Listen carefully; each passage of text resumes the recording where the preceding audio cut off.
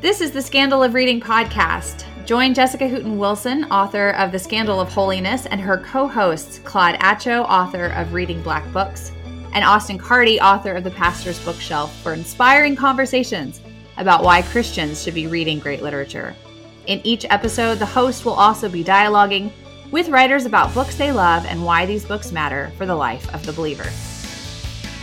Hey everyone, the tables are turned a little bit for this episode. My name is Claude Atcho, and you know my voice because I'm one of the co-hosts for Season 2 of The Scandal of Reading, but this is a real treat because I get to sit in the interviewer's chair and talk to Jessica Hooten Wilson about her new book, Reading for the Love of God, How to Read as a Spiritual Practice, which comes out on the 28th of March. So if you're hearing this, you probably got a few days to pre-order. If you haven't already, go ahead and do that. This is a tremendous book. I was able to get it early and endorse it. I think this is going to be in the top 10 of a lot of lists for 2023. So I want to encourage folks to go ahead and get that book. It will enrich your life in a lot of ways, and I'm excited about this conversation. Jessica, how are you doing today? I'm doing really good. Thank you, by the way, for endorsing it. I mean, I think I thanked you before, but I really appreciate it. Oh yeah, it was my delight. I love this sort of renaissance of books over the last few years that you've been a part of that are helping the church, helping Christians and believers to read. Not just read more, but read better. And so it's just a real honor to have a hand in that and endorse a work like this, which I feel like is also the type of book that will have a long life. One of those evergreen books that, because of what you're discussing, it's so fundamental, and the wisdom in it is not just for a moment. So it's really neat for me to know that my name is also attached to that book in a way too. So I'm happy about that. Yeah, well, I like that phrase, evergreen book. That's fantastic. Yeah, I heard that from someone a couple weeks ago, and so I said, "Yoink! I will also start to use this." So it's already making me look smarter than I am. So there's that. I'd love to start with just some of the question that you always get asked, like, why did you write this book, and what do you hope that it will do? Particularly because, your previous book, The Scandal of Holiness, Renewing Your Imagination in the Company of Literary Saints, is also on the track of kind of reading. But these are distinct projects in an important way, but they're also related. So can you talk a little bit about why you wrote this book and how it connects to some of the work that you've done before? Yeah. So this book really grew out of my teaching. So I've been teaching literature and theology, really great books, from Augustine to Toni Morrison for probably the last 15, 17 years.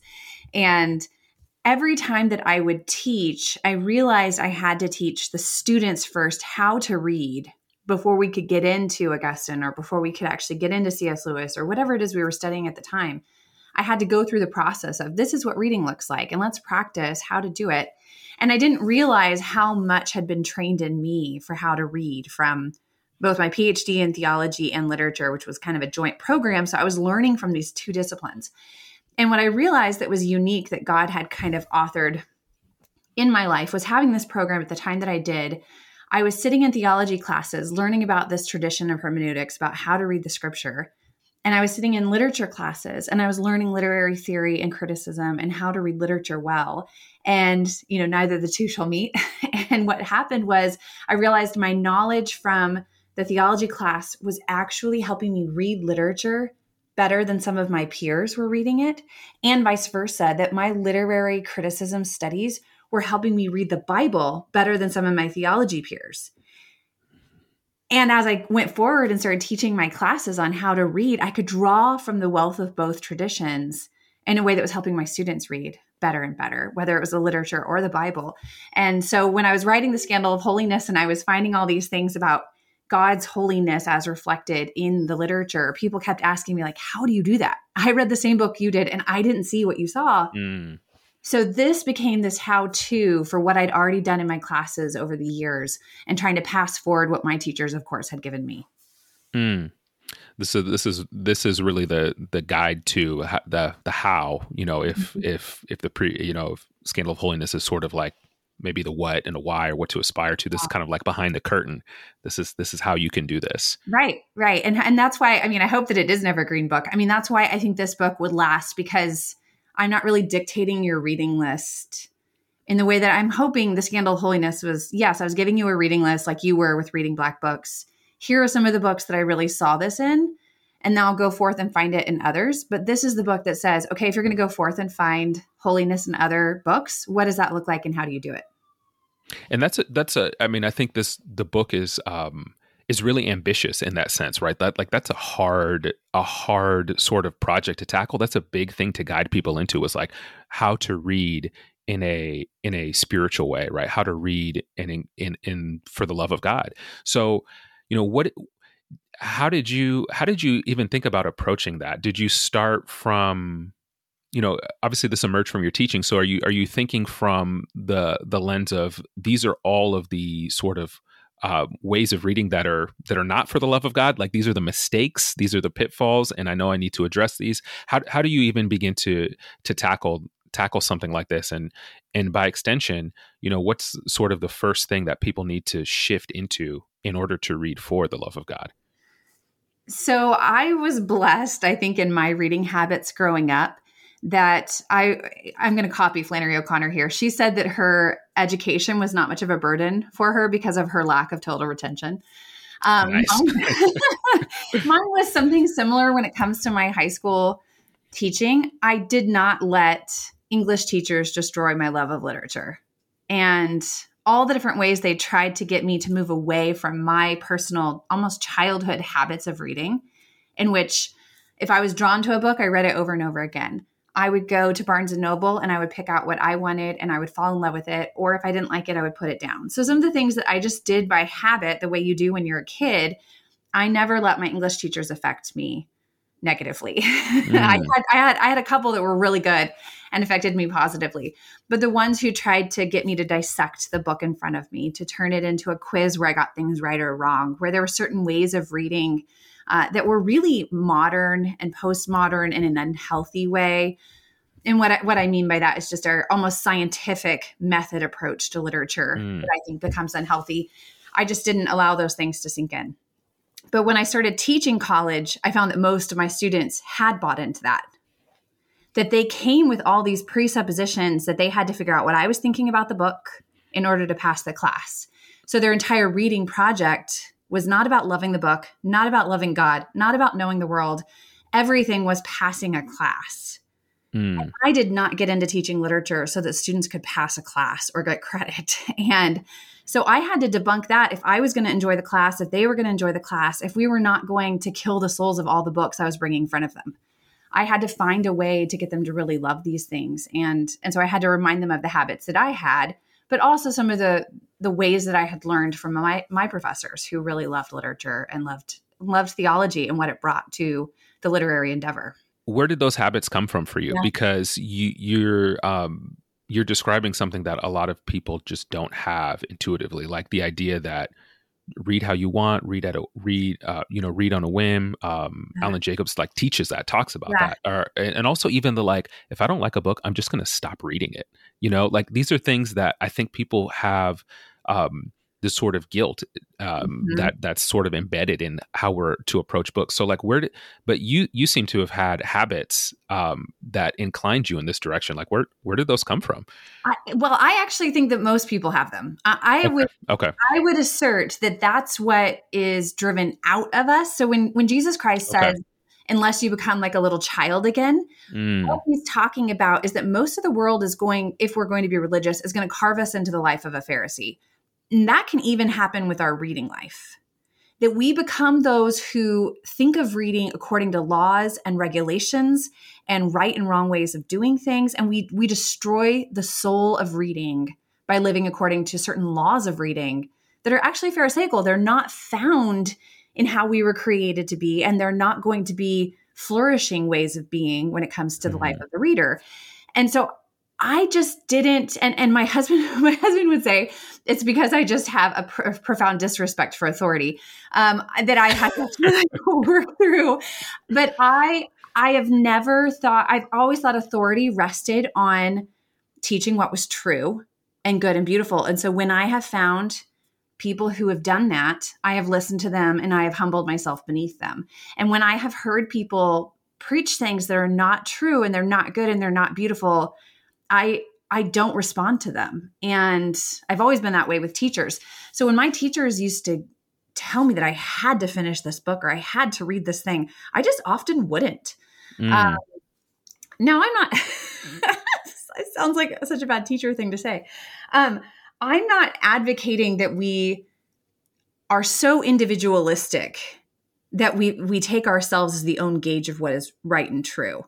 I'm just saying, as a young person, that prevented me from bad teachers and helped me to follow the good teachers. And as a teacher, I have tried to be someone who put the good things in front of my students and who didn't force them to read things that weren't good and that weren't worthwhile. And that meant that if the more that I could buy in their trust for what I was putting in front of them, I would encourage them to read it, even if it was difficult for them or challenging, or their preference might have pushed back against it because it wasn't something they liked. But I think you have to actually build that relationship so that those habits have some sort of foundation. And if not, you're just inspiring certain kinds of behavior without the right heart behind it. And the life of the reader isn't going to change. Speaking of the life of the reader, I want to, in a second, kind of go a little deeper into one of the chapters that I think is really, really, really rich. But before we do that, speaking again of the life of the reader, you open the book in a way with a quiz, a reading quiz. Can you give people a little bit of a overview on what that quiz is gesturing toward and why you decided to open the book in that way? So I kept having a writer's block with this particular book because I would write pages and pages of it and then couldn't find what order to put it in, how to approach it. Because maybe it's my pushback against authority. If you come in too didactic and strong, how are you any different than those who are like, this is the right way and this is the wrong way? And so here I am trying to write this book that I want it to be an invitation to something better and truer and higher. I don't want to just sound like I have all the answers or I do all these things correctly and just do what I say. And as I was thinking through this, I started imagining some of the readers and writers who have inspired me to do that. And one of the ones that first came to mind was Walker Percy. And when he wrote Lost in the Cosmos, of course, he's trying to preach at his audience. He's trying to say, like, you cannot go to self-help books to help yourself. Right. I mean, that's the ultimate thesis of that book. But how do you say that in a way that someone's going to listen? Well, you pose as a self-help book and you quiz people about what's wrong with them and you get them to diagnose themselves. And suddenly they feel a need for your book and they read this book that they thought was a self-help book. And in fact, they actually find help outside of themselves. Yeah. Yeah. So I started my book with a very similar intention. So I'm imitating Walker Percy by saying, okay, how do we read? What do we think reading is? And especially because so many of us, it's like fishes in water, right? Like we don't realize we're in the water. We don't realize how we read. Really basic stuff. Like we think of reading as silent, alone, in our room, reading whatever we want for entertainment. It should please us. Some of these assumptions we shouldn't have. They're actually not best practices of reading. It's not what the reading life should look like. So I wanted to open that up and try to get us to rethink our assumptions. And folks listening, this reading quiz is actually really fun. It's sort of like the Sorting Hat in Harry Potter. Like it's a fun reading quiz. So like it will be helpful, but it is self-diagnosis too. Like it does help. I think it kind of opens us up as we go further into the book, and it helps prime us for particular things that we really need to attend to through your project. So it's fun and fruitful. This episode is brought to you in part by Pittsburgh Theological Seminary. Pittsburgh Theological Seminary students are grounded in faith and formed in community. PTS students are preparing for ministry with Master of Divinity, Master of Arts, Doctor of Ministry, and certificate programs. Begin your master's or certificate program in person or online. Financial aid is available. Visit pts.edu/admit. Yeah, maybe we can just turn to this chapter that I think is really really interesting. I think it's the second to last chapter in the book. I have my digital version here. Well, and I can just lay out the table of contents while you look. So Yeah, I think please. that was another part of the invitational is I tried to frame the table of contents in the forms of questions that would be a way of being hospitable to people as readers. What kind of reader are you, as you mentioned, is the first chapter, because I'm trying to get that kind of fun quiz vibe. But then later it's why read anything but the Bible? Do good books make you a good person? And then the chapter we're going to talk about how, why do you need four senses to read? So I'm very much trying to get people to rethink and to question things they maybe never questioned.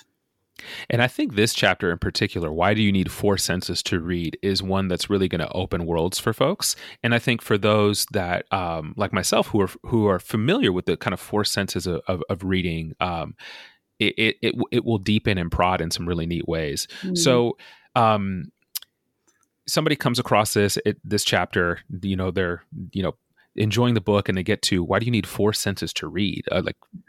Isn't reading just maybe two, like seeing, seeing the words, hearing the words, thinking? So maybe three. Like, what are you getting at here? What are these four senses? Like, can you give like a little bit of a primer on what you're up to in this chapter? Sure. Well, I start by quoting Eugene Peterson because I think he is probably the best model of what this looks like. And he talks about, yes, you have those two major senses that go on when you're coming to reading. And I'm going to differentiate because I'm going to use four senses and five senses, and they're actually two different things that I'm talking about. So starting first with what we think of when we think of senses, we think of the five senses, the seeing and the hearing, as you mentioned, but then also the taste and the touch. And Peterson actually goes into that. He says first that we have to have our eyes and our ears blessed by God to be able to see and hear rightly what is in front of us. So he's actually already moving us from the physical senses of hearing and seeing to a more spiritual way of understanding the text. And that's going to get into how the tradition has used the phrase four senses, which moves it away from our five sense capabilities into, we have the literal sense of the words, the figurative or spiritual sense of the words. And then that spiritual sense is kind of an umbrella for two other senses, the moral or tropological and the anagogical or eschatological, which, those are just really fun. If you ever like read Fancy Nancy with your kids, like I always use those words and I think Fancy Nancy words. Yeah. That's what they are, right? And these are words that would have been very commonplace for readers for hundreds of years. And we lost them, and we lost our ability to move from our literal five senses of our eyes and our ears and even our mouth, like tasting the words, to a place where we don't even know the spiritual capability of those five senses. And this is related also to how, obviously really closely to how we read scripture. And I think that's one of the other interesting things in the chapter, is because it is, this could certainly be in, like much of your book, but especially this chapter could really easily be a chapter in a hermeneutics text. Mm-hmm.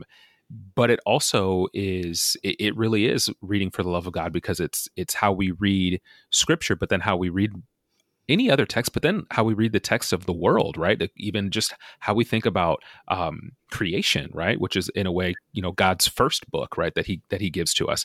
So, how does someone kind of begin to step into this, right? So, like, we're used to reading in the literal sense, mm-hmm. right? These words mean these things. Mm-hmm. So, are you suggesting that we stop doing that and we kind of just make the, look for the spiritual connection, and really, that's where we really need to focus?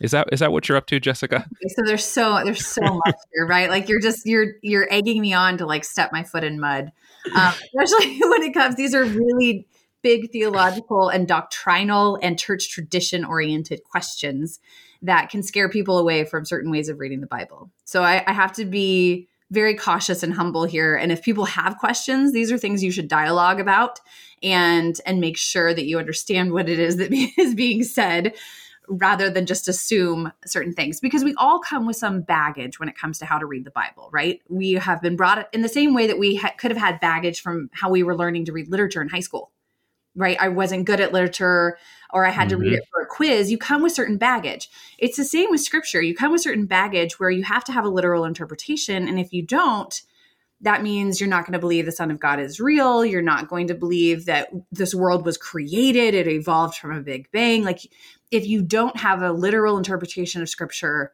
aren't you going to go away from the inerrancy of Scripture? Aren't you going to lose your footing? So instead, I recommend that with our hearts and our minds open, that we consider a literal way that also can have a spiritual way, and that we won't subtract one from the other, and that we're not going to choose between the two things. And I think that's been the biggest problem is feeling like they were enemies of one another and you had to go one direction. If you went the spiritual, you lost the literal. If you went the literal, I feel like sometimes you could lose the spiritual.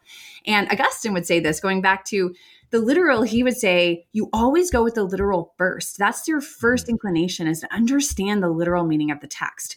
But there are parts of the text that you can't understand literally because they don't make sense literally. For example, God is a lion is an example I use in the book. Mm-hmm. That cannot be a literal statement about who God is, or else you're going to be worshiping at the zoo. Like, it doesn't, it doesn't make any sense to say that and just assume a literal meaning is all we have.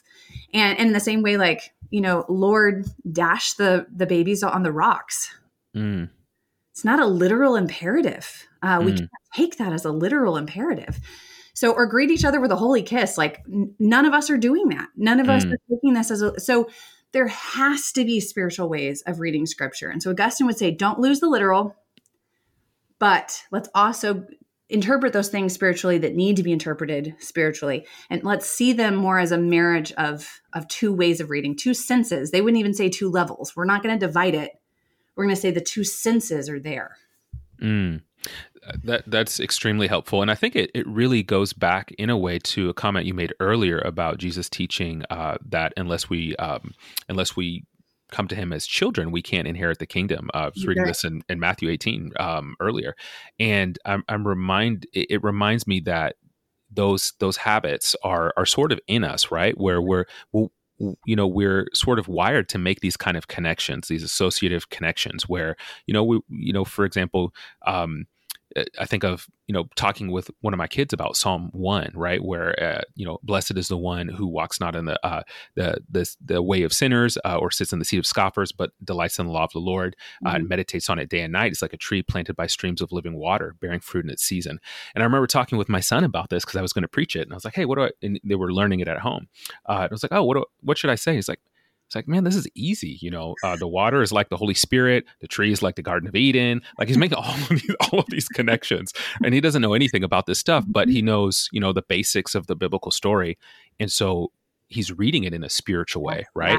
Yeah. That is not violating the literal meaning, but actually is building upon it.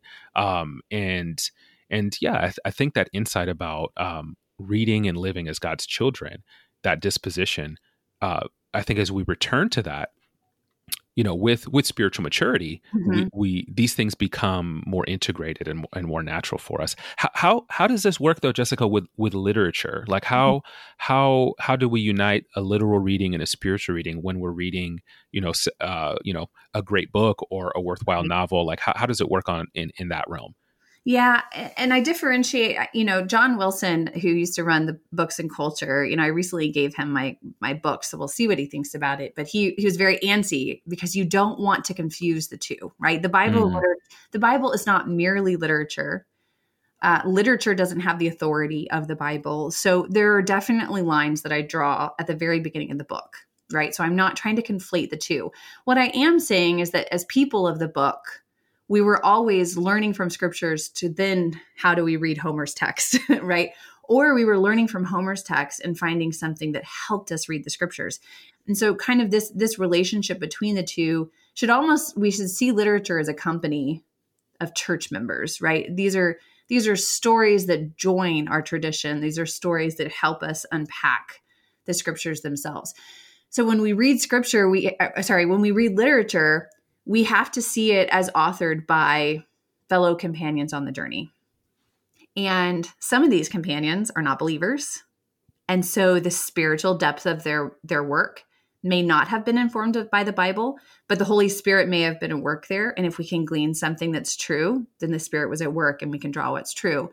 or they may be antithetical to Christianity, and they may have a complete lack. I mean, it might be a very nihilistic text and it's hard to read it spiritually, and we have to be prepared for that.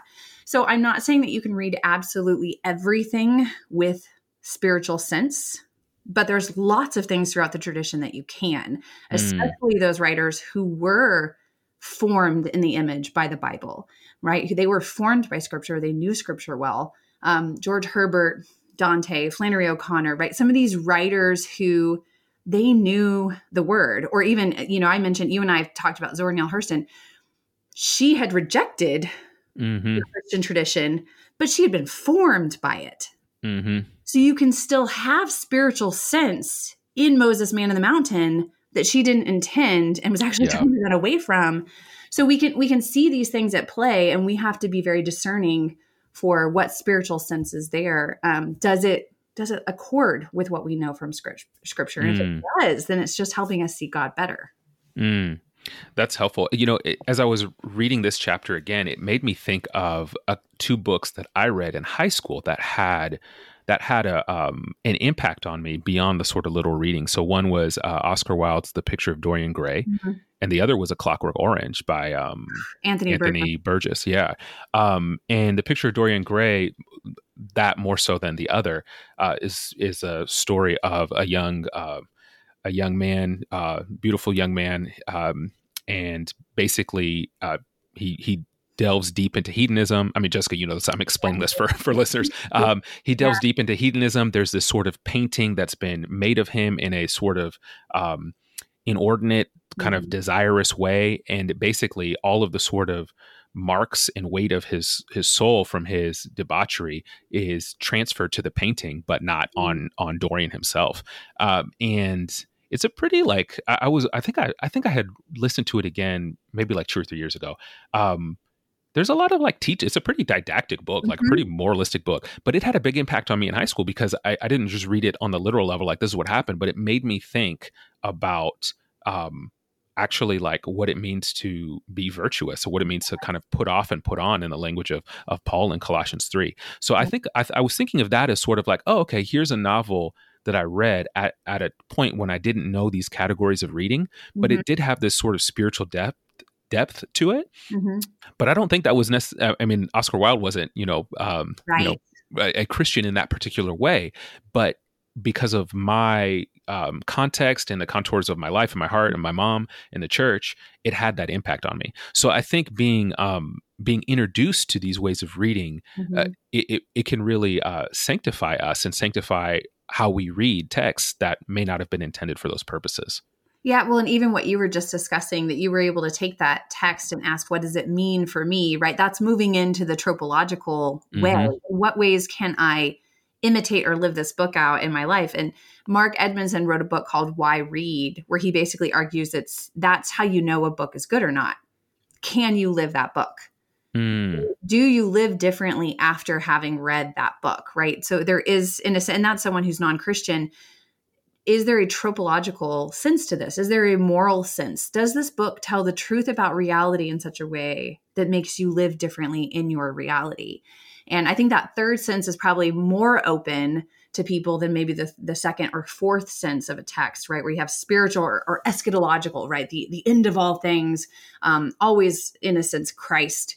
Where do we see Christ? Not every work's going to get there, but they can still do the moral reading, like what you're talking about. We can still have Oscar Wilde saying, this is how you should live or not, right? Yeah. Even without going to the eschatological.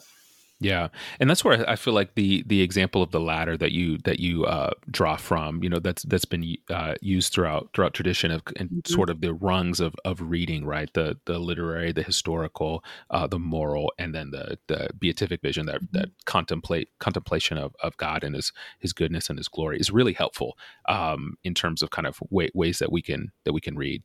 Are there any Are there any kind of big hopes, particular prayers that you have for this book as it gets ready to enter into the world? I know putting a book in the world is like putting a letter in a bottle and then like throwing it out to sea and just kind of like, okay, cool. Like, trusting you, Lord, on where this will go and what it will do. What's kind of your heart's hope and prayer for this book as it enters the world?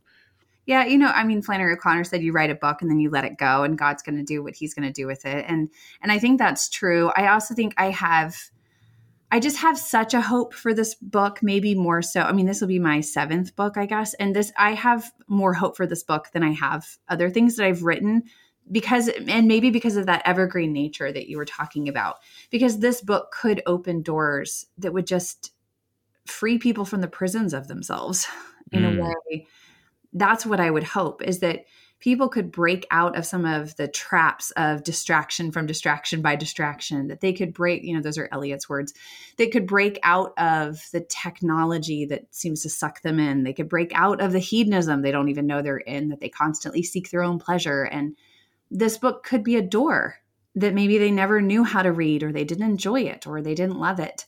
They didn't know what it was for. And so I think I have more ambition for this book than maybe I should. But that's what I would want, is I'd really want to free people. I want it to be a very liberating process to read this and feel like there are doors that are opening to you that you never knew were there. Oh, that's so good. Well, can I pray for that briefly? Would that be okay? The book set people free. We're going to pray on the podcast. If we can't pray on the podcast, then maybe there's other problems. Yes, please. Yeah. Lord, thank you for this conversation. Thank you for everyone that's listening. And we do pray that this book would free people and draw them closer to you in the reading, but in our living, Lord. We just thank you for your goodness and how you've made us. Help us to employ these senses in a way that draws us to you and frees us to love you and to love others well. We pray this in Christ's name. Amen. Amen. Thank you so much. Jessica, it's been a pleasure as always. And yeah, just want to encourage folks to pre-order. You still got a little bit of time. Grab this for yourself. This I think would be a really great book if you have someone in your life that you're like, man, I hope that this friend would read a little bit more, or they've talked to me. I know they want to get into books. That's something they set as a goal for this year. This would be a great book to read personally, but to share with the folks close to you. So do that, and you will not be disappointed. Thanks for listening in, and we'll catch y'all next time.